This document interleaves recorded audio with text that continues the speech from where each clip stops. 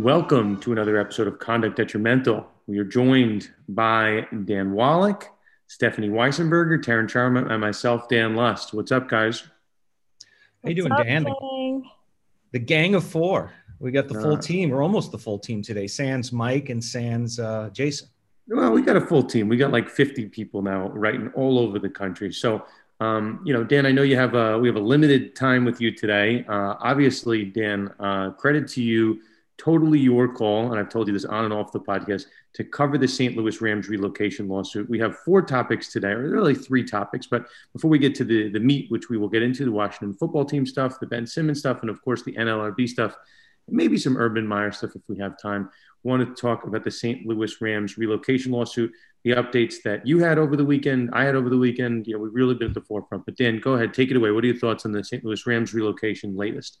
Yeah, I mean, if just one of these four things had happened, it would have been monumental. But we had, we had the city of St. Louis file a motion for sanctions against Jerry Jones, Robert Kraft, Clark Hunt, and John Mara, and seek the entry of final judgment and the striking of their pleadings for not turning over their financial discovery. Big news. Is a hearing this Friday on that motion. I don't think the court is going to grant it, but we'll probably enter some kind of interim relief, like maybe impose a monetary penalty or give some extra time. I don't see the pleadings being stricken. And in the end, it's not going to seismically change the case because the other 28 NFL owners aren't subject to sanctions. The NFL is not subject to sanctions. The Rams aren't subject to sanctions. So it really only goes to the issue of punitive damages as to those four defendants, and who knows what the backstory is. But on top of that, the NFL meeting the city of St. Louis head on has filed a motion to disqualify Bob Blitz, who's the city of St. Louis's lead trial attorney. This case has been going on for 4 years. And now they're moving to disqualify and toss the city of St. Louis's trial counsel. What do you think about that, Dan? Isn't that kind of late in the game? It's certainly late in the game. And when they do assess these motions of trying to, take someone out as counsel, there's a question as to whether or not it's prejudicial, whether or not it's fair. And at this stage of the game, maybe it's, Dan, like we say in the law, right? Acquiescence. If you let it happen for long enough, maybe at a certain time you've acquiesced to him being on the case. But Dan, I guess behind the scenes, we'll give credit to our conduct detrimental community. Obviously, we were told that a challenge to the Missouri Appeals Court was coming on something. We didn't know what necessarily was about. And then Dan, you and I were looking at the docket today. Things are filed under seal, but it sometimes takes two heads. And now we have three heads. We had Stephanie, you and Stephanie kind of tag teaming this story. We're trying to figure out what this writ was about, if it was about the venue determination, about summary judgment. It looks like we'll see if they challenge the summary judgment motion. They still have time, but you called it on one of our episodes or previous episodes of Conduct Detrimental that in Missouri, it wouldn't be a true and tried appeal. It would be something called a writ of prohibition, and that's exactly what occurred here. We had a writ challenging the Judge McGraw's denial of the attempt to change venue. So, to me, I know a couple of people have said over the last couple of months that this is their last chance to move trial. This is their last chance. You and I have never said it before, and this appears to be their last-ditch effort to try to overturn Judge McGraw's decision prior to this trial. Dan, do you think there's any merit to this, to their chances? Do you think they have any shot of actually getting this trial out of St. Louis, or is it just destined for a St. Louis courtroom in front of a St. Louis jury? I think so. I think it's going to end up exactly where it is right now, a St. Louis courtroom, St. Louis jury. I mean, motions to change venue often associated with high-profile criminal cases, not necessarily, the typical or even atypical gambit to use in a civil commercial case. But this case has garnered a lot of publicity, a lot of pretrial publicity, and there's certainly questions as to whether the NFL could get a better jury selection outside of St. Louis than within St. Louis. I don't think there's any question about that, but that's not the test. The judge should be able to go through a jury selection, voir dire, and screen out people who don't have an inherent bias against the NFL or in favor of the St. Louis Rams. I mean, the judge pointed out in his motion, in his order denying venue, that the NFL left St. Louis because of the lack of fan support. And now they're taking the exact opposite tack, that everybody in St. Louis is poisoned against Stan Kroenke, the NFL, St. Louis, the Rams. I don't buy it. And given the NFL's track record in the Missouri Court of Appeals, they filed, and I scrolled through the docket with the help of a seasoned Missouri litigator, and the NFL has filed 9 extraordinary writ petitions. I think all of them were writs of prohibition. They filed 9 times. They lost 9 times. It is an extraordinarily rare remedy that's sparingly granted. And the transfer of venue is something that's inherently within the judge's discretion. I don't think the NFL is going to win, but certainly they're going to litigate and appeal to the Mars Supreme Court if they have to. They're going to use every procedural device at their disposal. And I expect them to challenge the denial of summary judgment through a petition for writ of prohibition. And the clock is ticking on that, but that's certainly going to come as well. And the case law says that you can file such a motion to reinstate summary judgment or order summary judgment where the trial is going to be inconvenient, unnecessary, and unduly expensive. And this one, I guess in the NFL's mind, might fit those parameters, but that's going to get denied as well because you can't split up the case, get rid of count 1, count 2, but not count 4 or 5. Anyway, we'll address that when it's filed. Well, Dan, I guess I'll leave you with this. There is a saying in the law, I don't know if you've heard it, the 10th try is a charm. I think that's what the NFL is going for here. Totally kidding, not an expression. Well, but obviously, the NFL's got to take the shot. You got to give it a chance, right? That's if this case, you and I have said it all along. If it gets to a St. Louis jury, it's going to be problematic. So the NFL's, you can't lack them for lack of effort here, right? Or billable hours, but I'll leave you with this. Or billable hours, correct. I'm enjoying diving into this as you are as well, because we're both litigators. Dan, you're a trial lawyer, commercial litigator. I'm an appellate lawyer, commercial litigator for 20 years. I mean, this is sort of right up our alley. The procedural pretrial aspects to litigation, the trial, the appeal, it hits on all cylinders. And what we're bringing to this case isn't just, 2 more, voices weighing in with our opinions. This is our backyard. This is our ballpark, and Missouri's the show me state, right? Missouri's the show me state. We're not just weighing in with like pontifications. We're diving in. We're doing the research. We're almost like pro bono counsel, for the lawsuit. We're looking at both sides of the case, the weaknesses, the strength. And we're diving in. We're doing legal research. We're looking closely at the issue of punitive damages. And even yesterday, I had a tweet thread on. I uncovered this gem from a congressional hearing in 1999, where the NFL included as an exhibit correspondence between Paul Tagliabue, Joe Brown, and the U.S. Conference of Mayors, in which the NFL basically said that the relocation policy is for the benefit of cities and was negotiated as part of a lengthy process with the Conference of Mayors, which includes the city of St. Louis's mayor. So what we do, what you and I specialize in, is not just going into the weeds, but really addressing the truth of the case, the merits of the case, and we won't spare any effort to try to explain this to our audience. Even, it will spend hours and hours just to understand this case, do independent legal research, and I think it shows. I think it really shows in what we've done so far. So So Dan, I know you're constrained on time, but I'll say this: you're the man. I'm not going to ask you where you get your sources from sometimes, but appreciate all your hard work on this one, and obviously all of us at Conduct Detrimental, all of our listeners, super appreciate it. But Dan. Well, we wouldn't do it without you. I mean, I was broadcasting once every 6 weeks a year ago until you come along, and then Taryn, Mike, 6 weeks. Stephanie.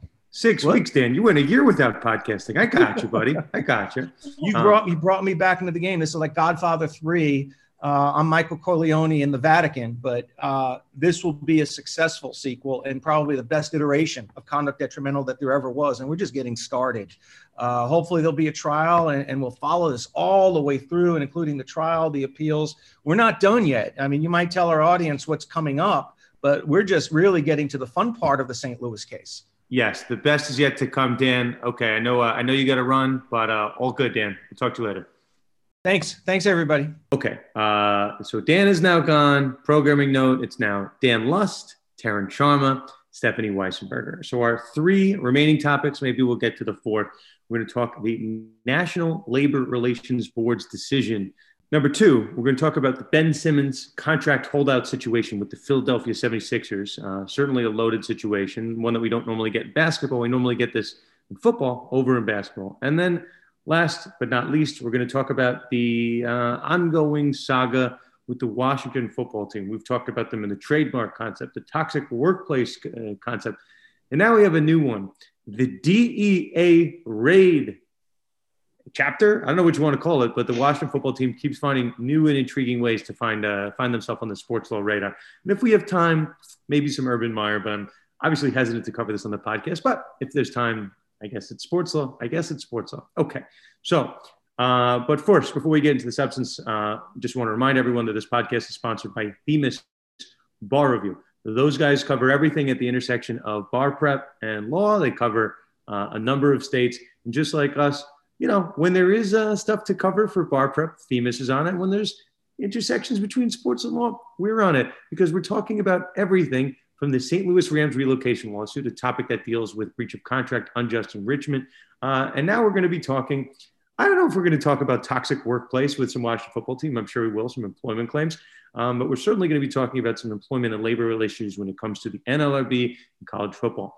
Themis Bar Review is the best. We will keep talking about them until they tell us not to, but we like Themis Bar Review. Okay, so Taryn, you had to sit in the background while Dan and I were yabbing on about the St. Louis Rams relocation lawsuit. We love it, but this podcast and the reason we do it, we cover all things sports and law, not just the ones that that everyone's talking about St. Louis Rams. We got to tell you guys the important topics. So Taryn, take us away. National Labor Relations Board kind of drops a bomb on this in the middle of last week, but go ahead. What happened? Yeah, massive. Kind of came out of nowhere. Although if you follow the track of how these cases have been going, and now having reached the end of the Alston case, it does seem like the push to get player rights is at more of a crescendo than it ever has been. Jennifer Abruzzo, who's the GC, the General Counsel of the NLRB, which seeks to enforce the National Labor Relations Act. She released a memo last week, and it says that she believes that college athletes are employees under the act. And so what does this really mean? It's not changing the laws as we know them right now.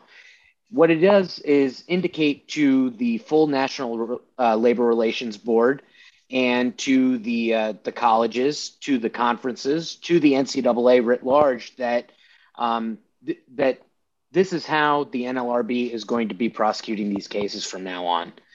John Nucci had a great story on conductdetrimental.com this week that summarized the memo.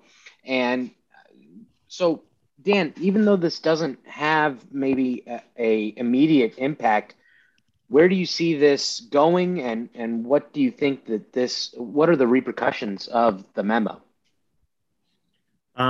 So I guess a couple of things. And I think at a really high level, for those that are kind of coming new to Conduct Detrimental, this is a changing of the guard with respect to college sports. Everything that you've known about college sports has either already been thrown out the window or it will be in the next 5 years. So that could be from potential super conferences, which we were on the road to. NIL era kind of killed amateurism, right? There is some level of athletes getting paid. And this third one is as exciting as it is scary. And I'll use that term. I know, I'm all for student athlete empowerment. I am not really sure what a world looks like when college athletes are allowed to unionize. Not that I'm not in support of it. People have been asking me all week, and I went on a couple shows. I went on Baylor. I went on, Baylor Station. I went to ESPN Houston. I don't really know what it's going to look like. So I guess, I had my class earlier tonight for New York Law School, and I was teaching the students. I was just explaining what could come of this. So someone raised their hand. I'm not going to call them out. And they go, so if student athletes are, I guess you can't even say student athletes anymore. We should mention Jennifer Abruzzo, General Counsel at the NLRB, saying that why are we calling them student athletes? This is the NCAA's attempt to basically call them something they're not. They're employees. And why are they employees? Just what's the definition of employee, right? You're conferring some type of benefit on, we don't need to call them an employer, on someone above you. You're making them a lot of money, and that person can exert this level of control over you. So, for the last couple of decades, we've been saying, hey, aren't like college football players, college basketball, whatever sport, aren't they basically employees, right? Like, but we don't pay them anything. It's free labor. That doesn't really make sense. So in that sense, her memo is not really that surprising. And also, Taryn, which kind of flown a little bit under the radar, the General Counsel's Office of the NLRB back in 2017 issued a very similar memo. Prior General Counsel but also said kind of the same thing, that we view, college athletes, student athletes, whatever you want to call them, as more akin to employees. Nothing happened back in 2017. It was not the signal of anything. And that memo was later rescinded by the general counsel. So there was one general counsel, another general counsel rescinded it. Now we have a new general counsel, Jennifer Abruzzo. So at a really high level, Taryn, the GC, the general counsel of the NLRB, issuing this memo doesn't really mean anything. It's just an advisory opinion. And she's essentially inviting other schools. I know Northwestern challenged their unionization status a couple of years ago. She's inviting other schools to come and say, hey, if you guys ask us if you guys can be a union and we recognize your union rights, maybe we'll have a different decision this time around. But for the time being, it doesn't really mean anything. And as we've seen back in 2017, general counsel issued this memo and nothing came of it. So I don't know, Taryn, we can get into the doomsday of unionization, employer rights. I mean, what do you think? Can you envision a world where student athletes are employees? Like, I just have a hard time envisioning it. I guess I could see it. I am more concerned, I think, about, it's like a be careful what you wish for sort of thing. One of the issues that I have with unions in their context of sports is that if you look at how professional sports unions go about things, oftentimes they're really restricting the rights of the players because they're collectively bargaining. And so that would be mildly concerning to me if I was on the players' side. I hope that they don't reach a situation where they've now unionized, they agree to collectively bargain, and then they're choosing to limit their rights. So which ways do we see this in professional sports? We see it through the draft. We see it through a salary cap. Those things would otherwise be antitrust violations, but they're not, because the union is collectively bargaining those rights away with the professional sports league. So I would be concerned about collegiate athletes losing those rights. The second thing is that I thought that the student athletes bit that she put in there, where she says that the term was created to deprive those individuals of workplace protections. Yes, that's true, but it's also a little bit silly to say, okay, we can't use that term. The term now, I think, at least after South Park made like so much fun of student athletes, I think we've all come to realize that's a joke of a term and the reason why it was initially used. I'm not sure if many people who are in the position of these collegiate players now views themselves as not having workplace rights. And so I didn't understand why she really said that, okay, you can't use that term anymore. Why not just ascribe workplace rights to that term? She's calling them employees, so why not just ascribe those rights under the NLRA to that term? And then the last thing is that, like you said, 2017, it was this previous memo was rescinded by the Trump administration. I'm concerned, is this going to be a political thing where every presidential election we kind of have to get concerned over who's going to be added to the NLRB because that general counsel's office might issue a different decision? It doesn't seem like there's a lot of stare decisis when it comes to the general counsel's office. So I don't know. Those are the concerns I have, Dan. I guess I'll say this, and then we'll move on. I'm hesitant on a couple levels. So, and the reason I said scary, I don't know. I can't imagine. I mean, I guess I can. If Northwestern football, and I keep using Northwestern because they were the first guys to try to unionize, but if Northwestern football just like holds a strike against Northwestern and like they just don't play, so we got to kind of play this out. And I guess, Taryn, first, isn't it kind of funny that South Park is kind of like at the core, like they're making fun of student athletes. They made fun of the Redskins name. We can't say, so they're actually going to hit on two of our stories tonight, just randomly. But here's the big thing. Typically, they're on the nose. They've seriously been on the ball. What was the South Park episode? Crackball? Was that the episode? Crack Babies Athletic Association. Yeah. Yeah. Listen, the NCAA's on. So I don't know. So I guess here's the big takeaways for people that are just kind of coming new to the sports angle, right? At the professional level, like the Major League Baseball Players Association, they represent every single player in Major League Baseball. And then there's the owners on the other side. And there's a negotiation that occurs between the owners that represent all the teams. So it's a kind of the conglomerate. And there's one party that represents, there's the owners, it's one kind of entity. And then there's the Major League Baseball Players Association that represent the players. So even though there's a lot of there's 30 Major League Baseball teams and there's hundreds of Major League Baseball players, when they get to the table, There's really only two entities here. Now, what the world that could happen in college sports, the NLRB is tasked with, I guess, giving unionization rights to private schools. So, for example, in the Big Ten, there are 14 schools. Of those 14 schools, only one is a private school, Northwestern. Over in the Big 12, of the schools that are currently under the roof, two of them are private schools. So it's TCU and Baylor. So think of it like less than 10%. I don't know what the exact numbers are, but a very small percentage of schools are private schools. So first of all, imagine a world where conferences have some schools that are unionized and some that are not, which is bizarre. Being unionization doesn't just mean rights, it could mean a lot of money. So right now, why I kind of like talk about what's scary and whatnot, and Taryn, to your point, like the world of NIL that we're in right now, everyone's in support of it. The left is in support of it. The right is in support of it. The schools are in support of it. The athletes are in support of it. Why? Because these third-party businesses are paying money directly to the athletes. It's not coming out of the school's pocket. So what does the left or the right have to complain about? They just say, okay, these random, third-party people are now legally allowed to pay athletes over the table. And maybe they were doing it under the table. They could pay them over the table. Why unionization is very scary for schools. Just take the Northwestern example again. What happens in our pro unions our pro sports league unions when they go to the table with the pro leagues? They say, you know what? We're going to threaten to hold a labor strike unless you give us a larger piece of the pie. And what's the pie? Okay, the pie is a piece of the television rights, like merchandise deals, trading card deals, concessions, beer. There's a lot that goes into it.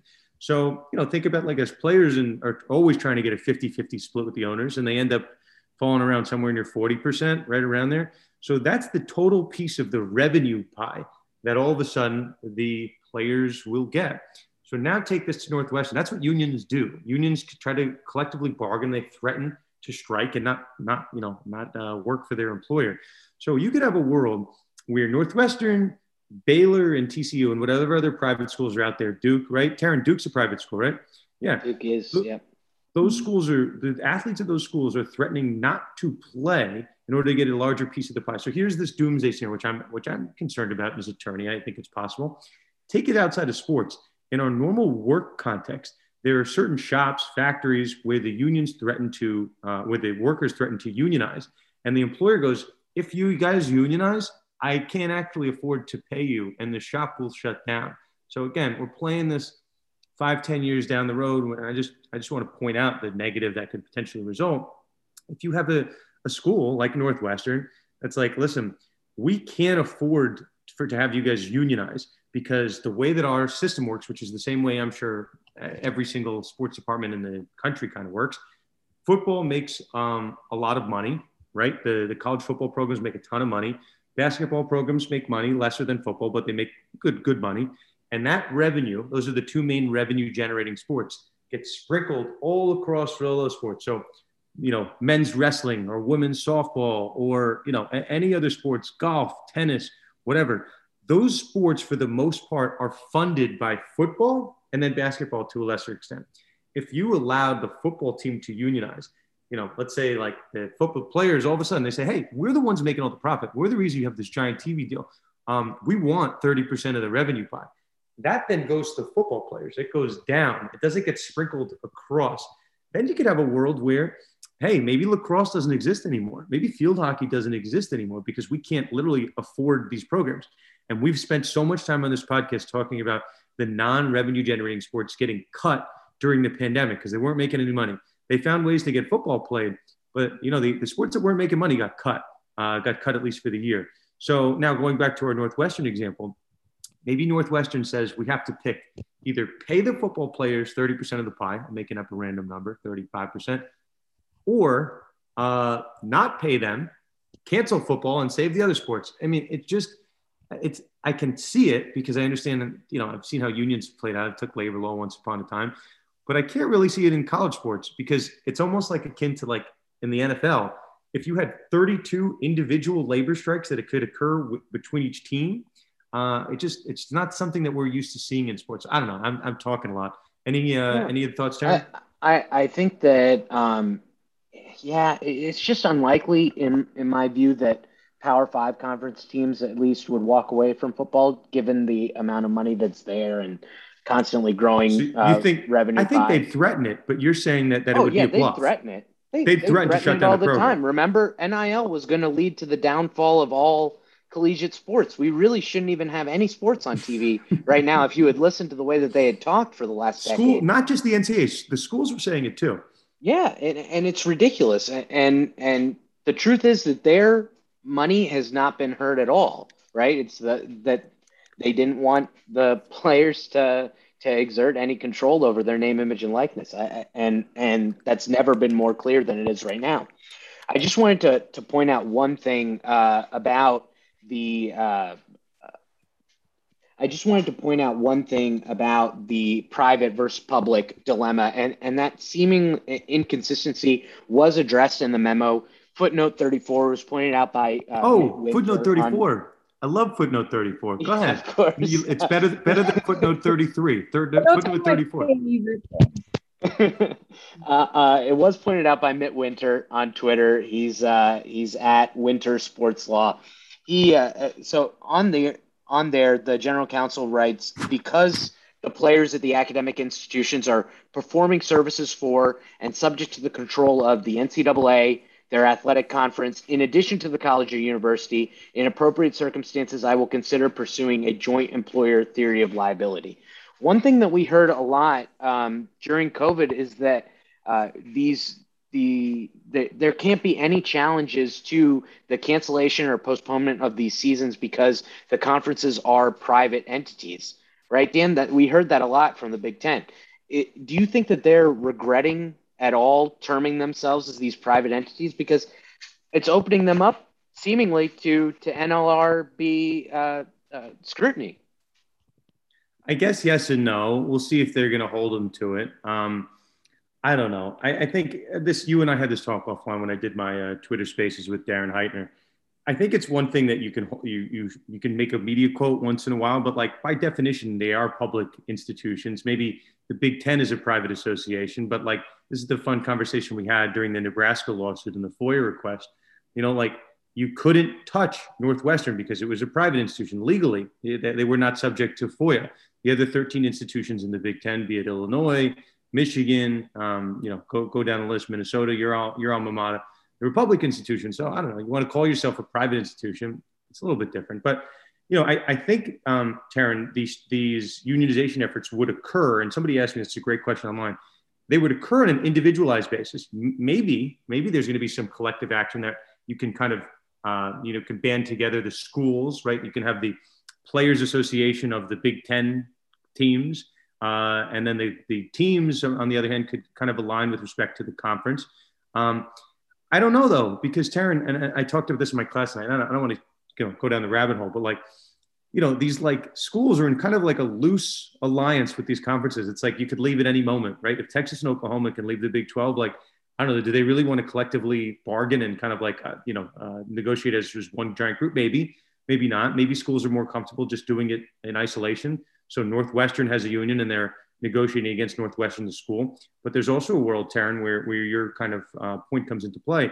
If like Northwestern is combining with all of the Big Ten schools, then maybe it falls more into the private analysis, the public analysis. Anyway, we're getting down a rabbit hole, but certainly fascinating. Taryn, anything else before we move on? Yeah, I just think that conversation clearly illustrates how many things are left to be sorted out if this is going to be the future of college sports. But yeah, we can put a pin in it there. Yeah, I just, I guess like I don't know, if you're not a college sports fan, this is a time to really get into space. It's certainly changing. We had a Supreme Court decision this year. We had state legislation and basically, half our country getting athletes paid. And now we have the definition of student athletes changing to employees, essentially overnight. So it's an insane world. Okay. Stephanie, you've been awfully quiet over there. I see that smirk on your face. You're dying to talk about Ben Simmons. Go ahead. You're at basketball. I see you have your basketball sweatshirt on. Go ahead. Tell us about your friend Ben Simmons.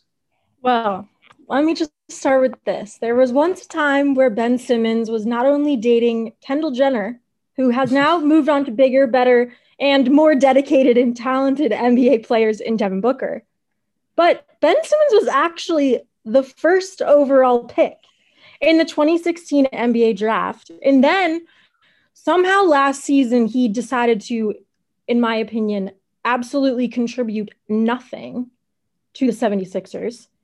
And I don't know why he is upset and trying to be traded, move on from this team, because I don't think he's really going to get a lot of points from the other teams for the way he's been acted. He hasn't reported to training camp, and he essentially came out and said that he is committed to never playing for Philadelphia again, despite multiple players on the team wanting to travel to LA to meet with him, to spend time convincing him to commit to the season. And he essentially told them, nope, I don't want to talk to you. Do not come. I am not coming back and playing for the 76ers. So, I mean, these 76ers, the general counsel must be good, or the CBA and the contract are doing its job, in that the 76ers don't have to pay Simmons until he performs the services that he exclusively promised to the 76ers. So until then, Ben Simmons, who's under contract until 2024, Philadelphia can withhold his salary, which still has, I don't know, 140 some $1 million left on it. Okay, so I don't know. This is all too much. Dan, what do you think? And that'll conclude the Ben Simmons segment. We're done. Stephanie just got it all out. No, I'm totally kidding. First of all, I'm going to fact check you on one thing. Ben Simmons is definitely taller than Devin Booker. You said bigger and better. Probably better, but not bigger. Ben Simmons is taller than Devin Booker. I'm very confident. In my opinion, my humble opinion, Devin Booker is a lot cuter than Ben Simmons. Stephanie, what is going on here? I didn't know you had this crush on Devin Booker. Where did this come from? Oh, what do you mean? I was obsessed with the Suns. Chris Paul and Devin Booker. What do you mean? I wanted them to win it all. I'd like to see the receipts, because this is the first time ever hearing you talk about this. I believe it actually might be in an old Convict Detrimental episode in What to Watch For. It's not, because I study every single old episode every single day of my life, and it's not. No, it might be in there. I'm going to tell a quick story about Stephanie, and then Tara and I know you have some comments on Embiid. So Stephanie and I obviously work together at the same office. So and we had alluded to it earlier. Dan got the scoop on this Missouri Court of Appeals potential writ. Dan asked me to look at it, because it's what I do. I practice in litigation. So originally we were thinking it could be a challenge to the to the summary judgment motion. So I looked at the exhibits and I'm like, I think this is a challenge to the venue determination. Again, when we first saw it, it was fully under seal. We were just looking at the docket. So Stephanie stepped up.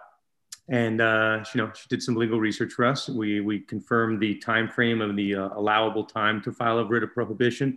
So this article was done. Dan is in Russia. Obviously, he's on Russian time. So whenever Dan's talking to you, it's like 3 a.m. I was dropping my daughter off at preschool, and meanwhile, Stephanie was on top of it, putting the PDF together, really getting the research done. So I called up Stephanie, and she didn't know why I was calling her. I called her on my way home from class tonight. And I go, Stephanie, I have a compliment for you. And she's like, oh God, what is it? And I'm like, do you not like getting compliments? She's like, no, I don't know if I'm ready for it. I'm like, okay, I guess I won't give you the compliment. Stephanie, what did you say? I was like, no, tell me. Now you have to tell me. So anyway, now I get to give you the compliment of the podcast. You get to deal with it. Sometimes you do a good job. Sometimes you get complimented. And other times you do a terrible job and you get scolded. No, I'm just kidding. You, Stephanie, you do a great job for the firm. Ben Simmons. Taryn, I'll shut up for a second. Taryn, go ahead. I know you're deep in the weeds on this. Yeah. So Steph, you brought up the possible trip to hunt Simmons down in California by his teammates, and I guess after he declined their overtures, Embiid has had enough, because he's actually been carrying his weight for the last few seasons. And he said, our teams have always been built around his, being Simmons' needs. So it's just kind of surprising to see. Even going back to the reason why we signed Al, we got rid of Jimmy, which I still think was a mistake. Jimmy Butler, of course, he's speaking about, just to make sure that Ben needed the ball in his hands. And I kind of like this Embiid with his gloves off and really telling the truth, right? Like, the Sixers have tried so hard to make this work, and it's clearly not working. The spacing just doesn't make sense. Simmons, for some reason, has just abandoned all hope of ever even developing like a mid-range shot.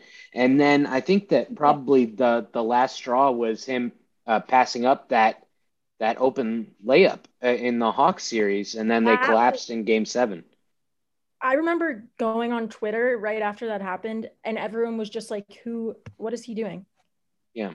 One thing I am interested in, and maybe, Steph, you have some thoughts on this, that the agency relationships are so important in the NBA and in the other pro sports leagues also, but especially in the NBA, where an agent can really be responsible for helping you or hurting you in building a team.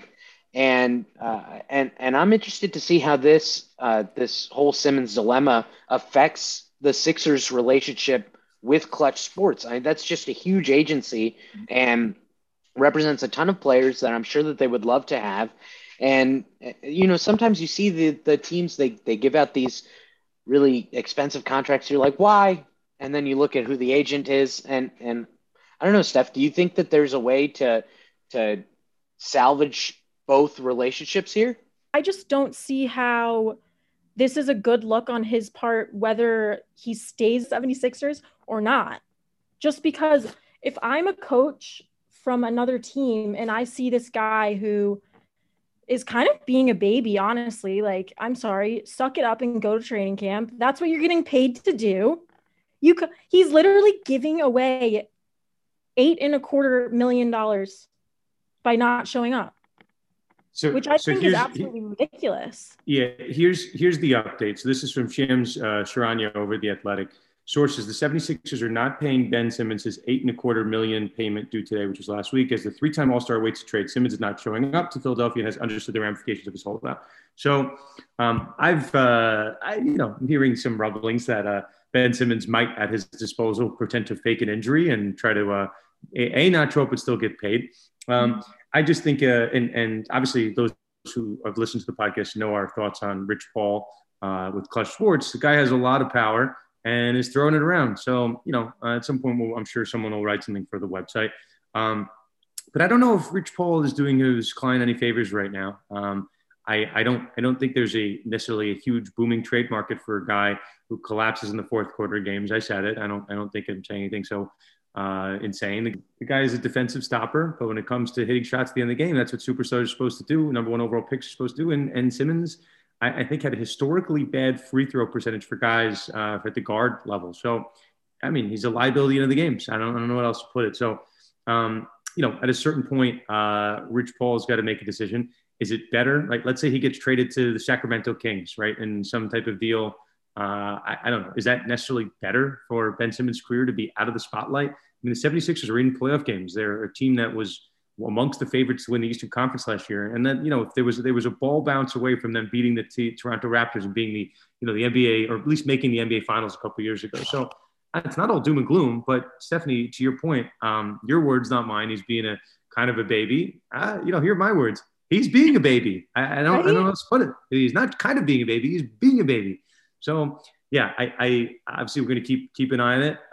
But listen, it happens in football. I kind of alluded to it. I mentioned it on Instagram, but Melvin Gordon held out. Same type of deal. He wanted a new contract, and he was holding out for it. Le'Veon Bell held out for a new contract with Pittsburgh Steelers. They find him every single day. And both those guys were both superstars, and they've never really been able to replicate it. So listen, I'm not rooting against Ben Simmons. I'd love for the guy to turn his career around, but this doesn't seem to be the way to do it. You're not getting any favors in public sentiment. Steph, do you want to yell at Ben Simmons more? I was going to say, 76ers, if you're listening and you have a spare $8.25 million, I think I know where you could find someone that would really appreciate it. And she is speaking right now. Steph, how's your free throw shooting? My free throw shooting is honestly, it's kind of good. I actually went to Dave & Buster's kind of recently, and yes, judge me all you want. And I did the shooting game, the basketball hoops game, and I was very, very good. Did you sleep at a Holiday Inn Express last night? No. Well, then your free throw shooting is terrible. Okay. Steph, listen, I guess the big takeaway for me in this, I didn't know you were such a big Devin Booker fan. I did not realize that. I love Devin Booker, mostly because you see him and Giannis, I think there you go. Might be my There's two a favorite real king players right now, because they both put in the work. and they know what it takes. And I think it was Stephen A. maybe who said Devin Booker is like Kobe's prodigy. Yes, he certainly is his protege. But we'll put a pin on it. Simmons thing's not going to go away. It's going to be trade. It's going to be something. But you got to watch these big holdouts.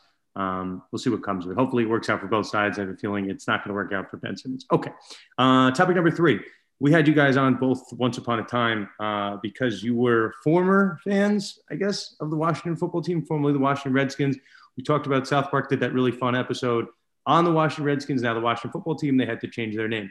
Now, we've talked about the Washington football team in so many contexts. We talked about them botching the name change in a trademark sense. We talked about toxic workplace allegations, maybe Snyder being forced to sell the team. All these interesting and unique sports law issues, this sexual harassment claim against Dan Snyder. So I made a joke once upon a time that the Washington football team is kind of playing sports law bingo.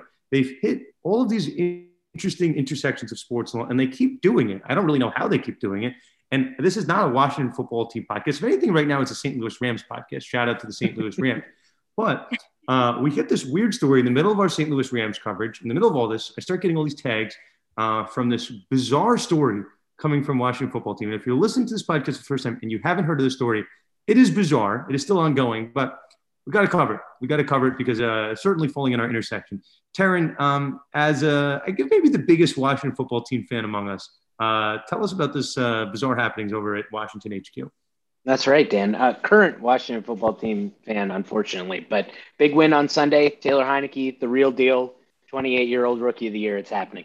So this week, federal investigators executed a search warrant at the home of Washington football team trainer, head athletic trainer, Ryan Vermillion. I think I'm saying it correctly. They also executed a raid of the Washington football team's Inova Healthplex in Ashburn, not too far from where I grew up.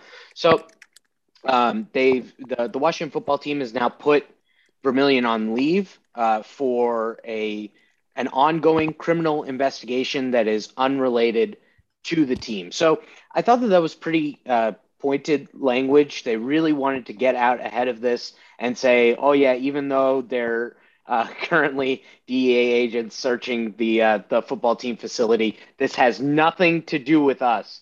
Definitely not him running drugs out of the facility. That's speculation. I don't know if that's true, but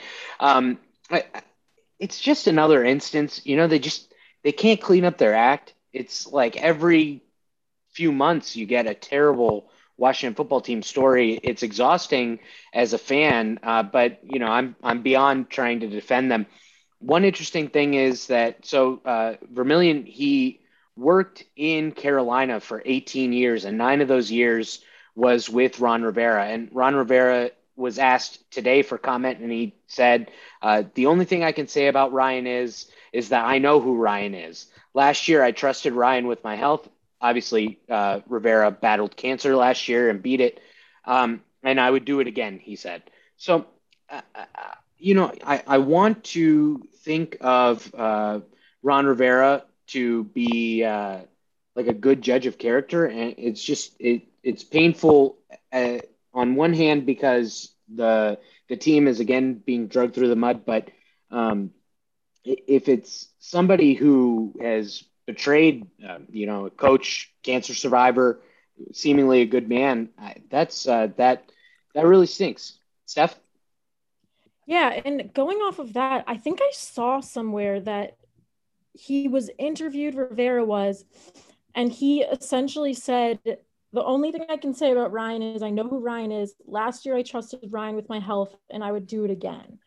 And that's what he said. But with all of these other rumblings around, and then you have everything in the past from when the whole dangerous painkillers class action lawsuit came out a few years ago, it is a little bit strange. And at least I think they said there were more than a dozen DEA agents at his house, which is a lot for something that is not related to the team. And I do say, I did a little bit of research on Reddit because, the Reddit feeds are where all the fun happens. And so there was this one person who posted, and his account name is kind of funny too. It's this is a casual account. This is the casual account, said that he's apparently been a Panthers fan and has had his own conspiracy theories surrounding Vermillion for years. And he goes on to talk about Cam Newton's injuries, Ryan Khalil's injuries, Michael Orr, who went out with a concussion to just never return, and last things ever were reported brain damage. So maybe he is very involved in giving players painkillers when they need to go out on the field again. I mean, like you said, he was the Panthers head director or whatever for 18 years before this. He's very well respected in the league too, which is very interesting. Like, this is a guy who doesn't really have anything bad on him, unlike Dan Snyder. And, you know, it's weird. Dan, thoughts? Yeah. So, I mean, listen, we're not speculating on the fact that the DEA agents raided his house. And the DEA is not in the business of just performing false raids on people that have no credible evidence around them. I think the one topic that we should mention, right? Ron Rivera and obviously Vermillion go back a number of years. Riverboat Ron made his name with the Carolina Panthers. So this is not someone that Riverboat Ron Rivera, coach of the Redskins or coach of the Washington football team, has just met. He's known him for a long time. That said, I asked this Washington football team just a cursed franchise. If there's something that could go wrong, they find a way. The trainer of your team is being in his house raided and he's placed on leave with tens of DEA agents. Like, that doesn't really happen. So I feel bad for Washington football fans at this point. Like, it just, you can't even pay attention to what's going on the field. Like, Taryn, you're rooting for Taylor Heineke. Like, that is the low depths of fandom. If you're cheering on Taylor Heineke, I mean, that's just not, things aren't going well. Yeah, he's a modern day Kurt Warner. You know, they're making they're gonna make a movie about him too. They're gonna make a made for TV movie about him if they're lucky. Dude, this is a guy that was like washed out of the XFL, Taylor Heineke, and was living on his sister and brother-in-law's couch in Atlanta after that. This is not a Taylor Heineke podcast. I am. You've hit your quota of Taylor Heineke references. We're not talking about Taylor Heineke. All right. Well, then let me say something else. The reporting on this story, it was broken by J.P. Finley, Grant Paulson, and Julie Carey, the local NBC affiliate here in Washington, and they've done a lot of great reporting over the years, and this is just another example of that. So, if you want to read more about this story, you should go check out their story on Twitter or on NBCWashington.com. Okay, so we'll definitely follow that one. I mean, I can't imagine that's the last we hear of the DEA agents raiding someone's house, and they placed him on team leave, so the team must be aware of something. Yeah. Unlike which we're not going to cover, Houston Texans, right? Deshaun Watson has 20 different allegations of civil sexual assault. No one has placed him on leave, yet the Washington football team places this guy, Vermillion, on leave. So I don't know, just pay attention to your NFL tolerances over here. Okay. Taryn, I'm very concerned about this topic. We're going to bring it up after your insistence, and I think we should hit it because it's an important topic. And I know you're a fan of the Ohio State Buckeyes, but let's do it like this. We do a fun topic every week called What to Watch For. I imagine the story is continuing to develop. But Taryn, I'm scared to ask it. Remind you that this podcast is live and everything you say can and will be used against you on future podcasts. But take it away on Urban Meyer as your What to Watch For as we look ahead into the week. Yeah, I guess maybe this story has been wrapped up with the apology today, but over the weekend there was a viral video that was going everywhere on Twitter of a young woman dancing on Urban Meyer's lap. And my sister goes to Ohio State. My fiance and her family, they're big Buckeyes. We really love the Buckeyes, which has led to me to defend Urban for some questionable things in the past. And I don't know how he could put himself in that position. He's at his restaurant in public. It's a lot of people are around. You have to understand that you're going to be a target and that not everyone likes you, even in your own restaurant. The video that surfaced with the young woman dancing on him, the Instagram photo where she said, "Who is this? He keeps flirting with me." The alternative angle, which shows him groping, Just I say guess. let's say groping. It's much worse than being danced on. Let's just put it Yeah, that way. yeah. The other video, the alternate angle, is much worse. And honestly, Urban Meyer is somebody that prides himself on being a good Catholic and instilling those Christian morals into his players. And he and his wife have been married for a long time. They have a beautiful daughters. They have great grandchildren and stuff like that. It's just really unfortunate and inconsiderate on his part to be doing something like that in public. It would be bad to do it in private too. That's not what I'm saying, but even worse to do it in public, because he and his wife are both very public figures, and his wife especially is very online. So feel bad for her, and I hope that they're okay. I don't know. Yeah, I don't know. Just Taryn, I saw this. The Urban does have a history of joining a new team, experiencing immediate success, and then having some type of personal issue or health issue, and then he ends up leaving the team and finding another team. This is maybe the repeat of that cycle, except he's sitting at 0-4 with the Jacksonville Jaguars, so he has not experienced a modicum of success. Why is this potentially a sports law issue? We gotta acknowledge it. There are in our NFL folklore, sports folklore, there are morals clauses. I don't think this rises to the level of a morals clause violation. I don't think it rises necessarily to the level of anything that's going to force him to leave the team. But as Taryn mentioned, it doesn't really look good for the organization, right? Sometimes you could do something that's not illegal. It just doesn't really look good for the organization. So we'll see what comes of it. I don't think Urban Meyer is going to lose his job over it, especially as a first-year head coach, but it's not going to cool down the pressure and that temperature of that seat. Trevor Lawrence could look good all he wants, but the team goes 0-4, 0-5, 0-6. Urban Meyer was brought in to help build back the organization. And I think they're 3-1 against the spread right now, but you got to win some football games. But I don't know. I don't love covering the story, but, it was trending all across Twitter, and people were asking us for a legal opinion. Here's our legal opinion. It's probably not going to result in that much, but if the Jaguars wanted to make him sit out a game, wouldn't shock me. But I don't think it rises to the level of breach of contract, anything like that. Okay. I do think I do think that it just, it's another thing. It's another thing that's complicating the rebuild. Not only are they 0-4 right now, but he had tried to hire Chris Doyle, who was shrouded in controversy over alleged racist remarks when he was at Iowa. And then now this. So everything that is happening off the field, which is not going well on the field, everything that's happening off the field is really distracting from what they're trying to build down there. So hopefully he can get it together, and because I know Jaguars fans are really loyal, it'd be nice for them to have a winner. Steph, you're what to watch for? Okay, I've been following the Gabby Petito, Brian Laundrie case now for what seems like almost a month or two at this point.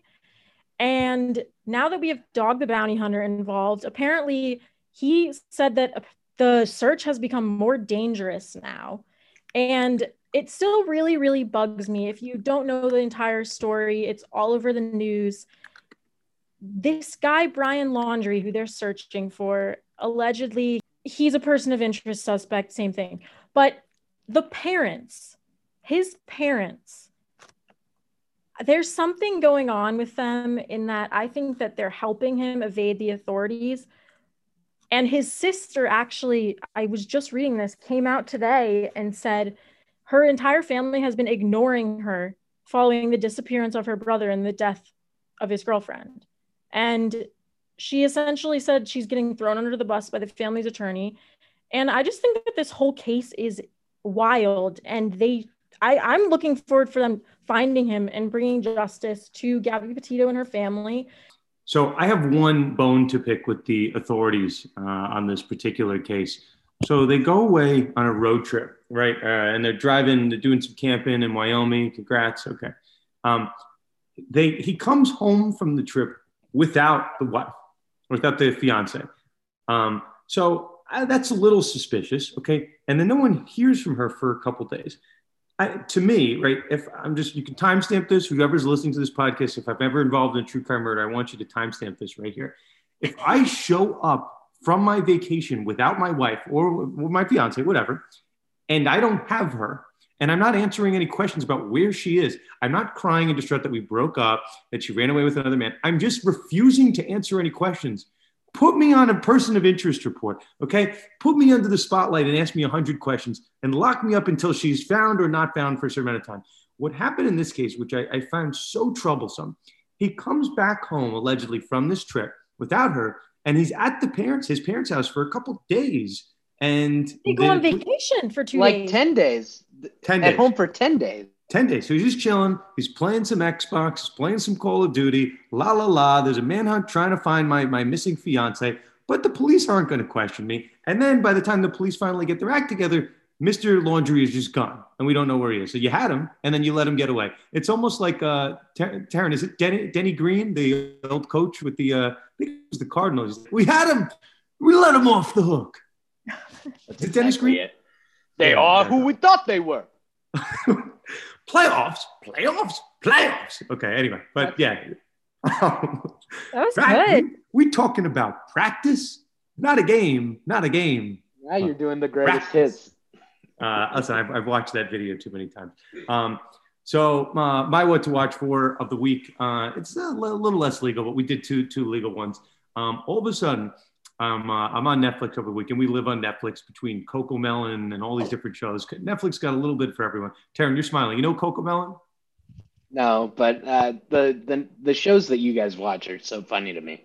My Netflix is so confused at my algorithm because I watch horror movies and then I watch little kid shows because of my daughter. Coco Melon is like it's like this little. And you're forgetting about The Bachelorette, Bachelor in Paradise, Love Island. Steph, but listen, you're blowing up my spot on the podcast. It's fine. Keep this in. Netflix doesn't know that. If Netflix knew all the other crap I watch, actually, yeah, Netflix kind of knows. But Netflix is so confused in its recommendations for me because I watch like The Untolds, you know, the sports documentaries. I watch Drive to Survive. It has no concept of like, how does one human being watch Coco Melon, horror movies, and then is also watching sports? It doesn't make sense. But anyway, I'm on there. And Netflix obviously, or maybe took a shot in the dark. It goes Spotlight. You need to watch this. Seinfeld. And I'm like, oh my God, Seinfeld is on Netflix. I'm pretty good. I watch my fair share of shows, all, you know, Sopranos, Entourage. I've watched all the big shows forever, right? The Wire, I watch everything. I've obviously seen Seinfeld, but I've never watched it consecutively from beginning to end. And anyone I tell that to yells at me that I have to and blah, blah, blah, blah, blah. So wife and I, we're 3 episodes in. We're watching all Seinfeld sequentially, which we have never done. So that's my what to watch for. Literally, what I will be watching for is Seinfeld season 1 through infinity until we're done. Seinfeld is the best sitcom ever. And 2 things. $500 million is the reported price that Netflix paid for that, which is amazing. Wow. And then the other thing is that the aspect ratio is messed up. So some of the jokes are cut off. A lot of people were complaining on Twitter. So like the pothole episode, like you can't see the pothole because the aspect ratio is different than when it was originally broadcast on TV. So should watch for that too. Or movie on Netflix that I've been dying to see since I keep seeing previews. I don't know if you guys have seen it yet. The Guilty. Have you seen previews for that on Netflix? The movie with Jake Gyllenhaal.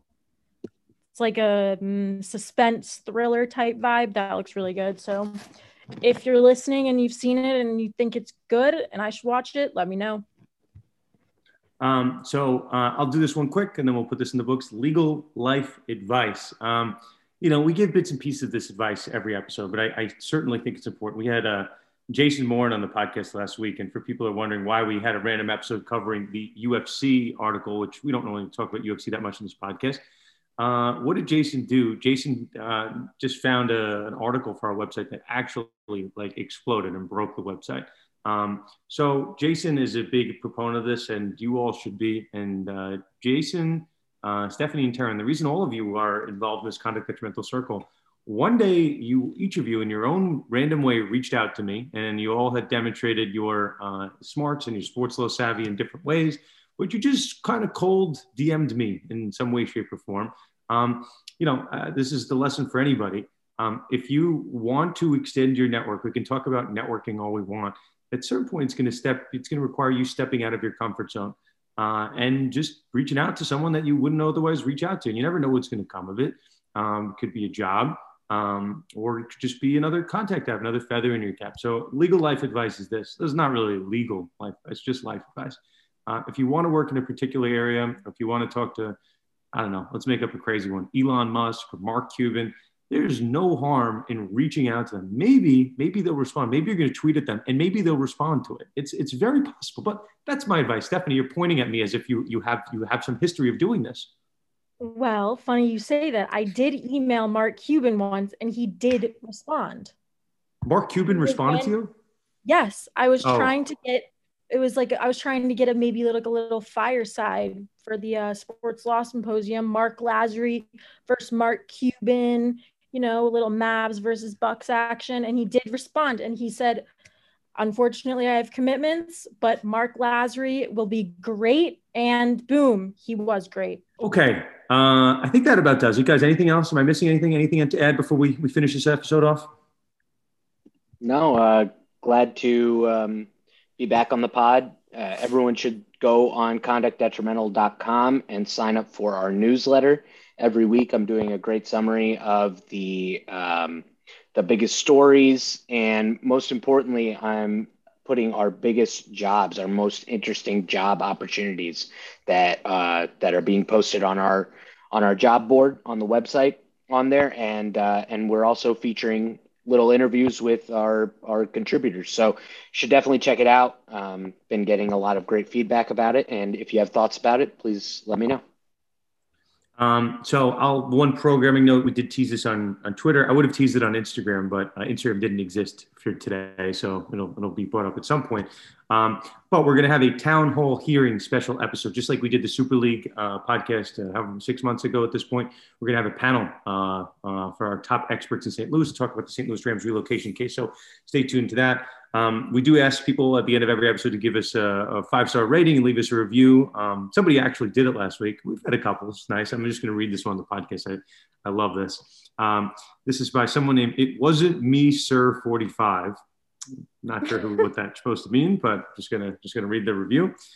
This podcast should have millions of subscribers, as it has everything you need. As articulate lawyers analyzing exciting topics in sports, they also bring in experts in each subject to confirm their reporting is solid. Hit subscribe, listen immediately. This is the type of stuff that warms my heart. This past 2 months, our downloads have basically doubled, and I love seeing it. I love seeing the website explode. This is a positive podcast. We have positive vibes here. If you do want to contribute in some way, shape, or form, just let us know. I am at Sports Law Lust. Taryn is at TK Sharma Law. Stephanie is at S Weissenberger _ Wallach, my friend, is at Wallach Legal, and the show is at Condetrimental. Hit one of the 5 of us. I promise we'll get back to you. We'll set you up. It'll be all nice and fun. And then we can continue to build this giant sports law empire. We can have multiple podcasts talking about multiple sports and a lot of fun at the nexus of sports and law. Yeah, I guess that's about it, guys. I'm happy with this episode. You guys did great. You guys are so good and amazing. Guys, we're good. We're good to go. I think we're good to go. And with that said, we will see you next week on another episode of Conduct Detrimental.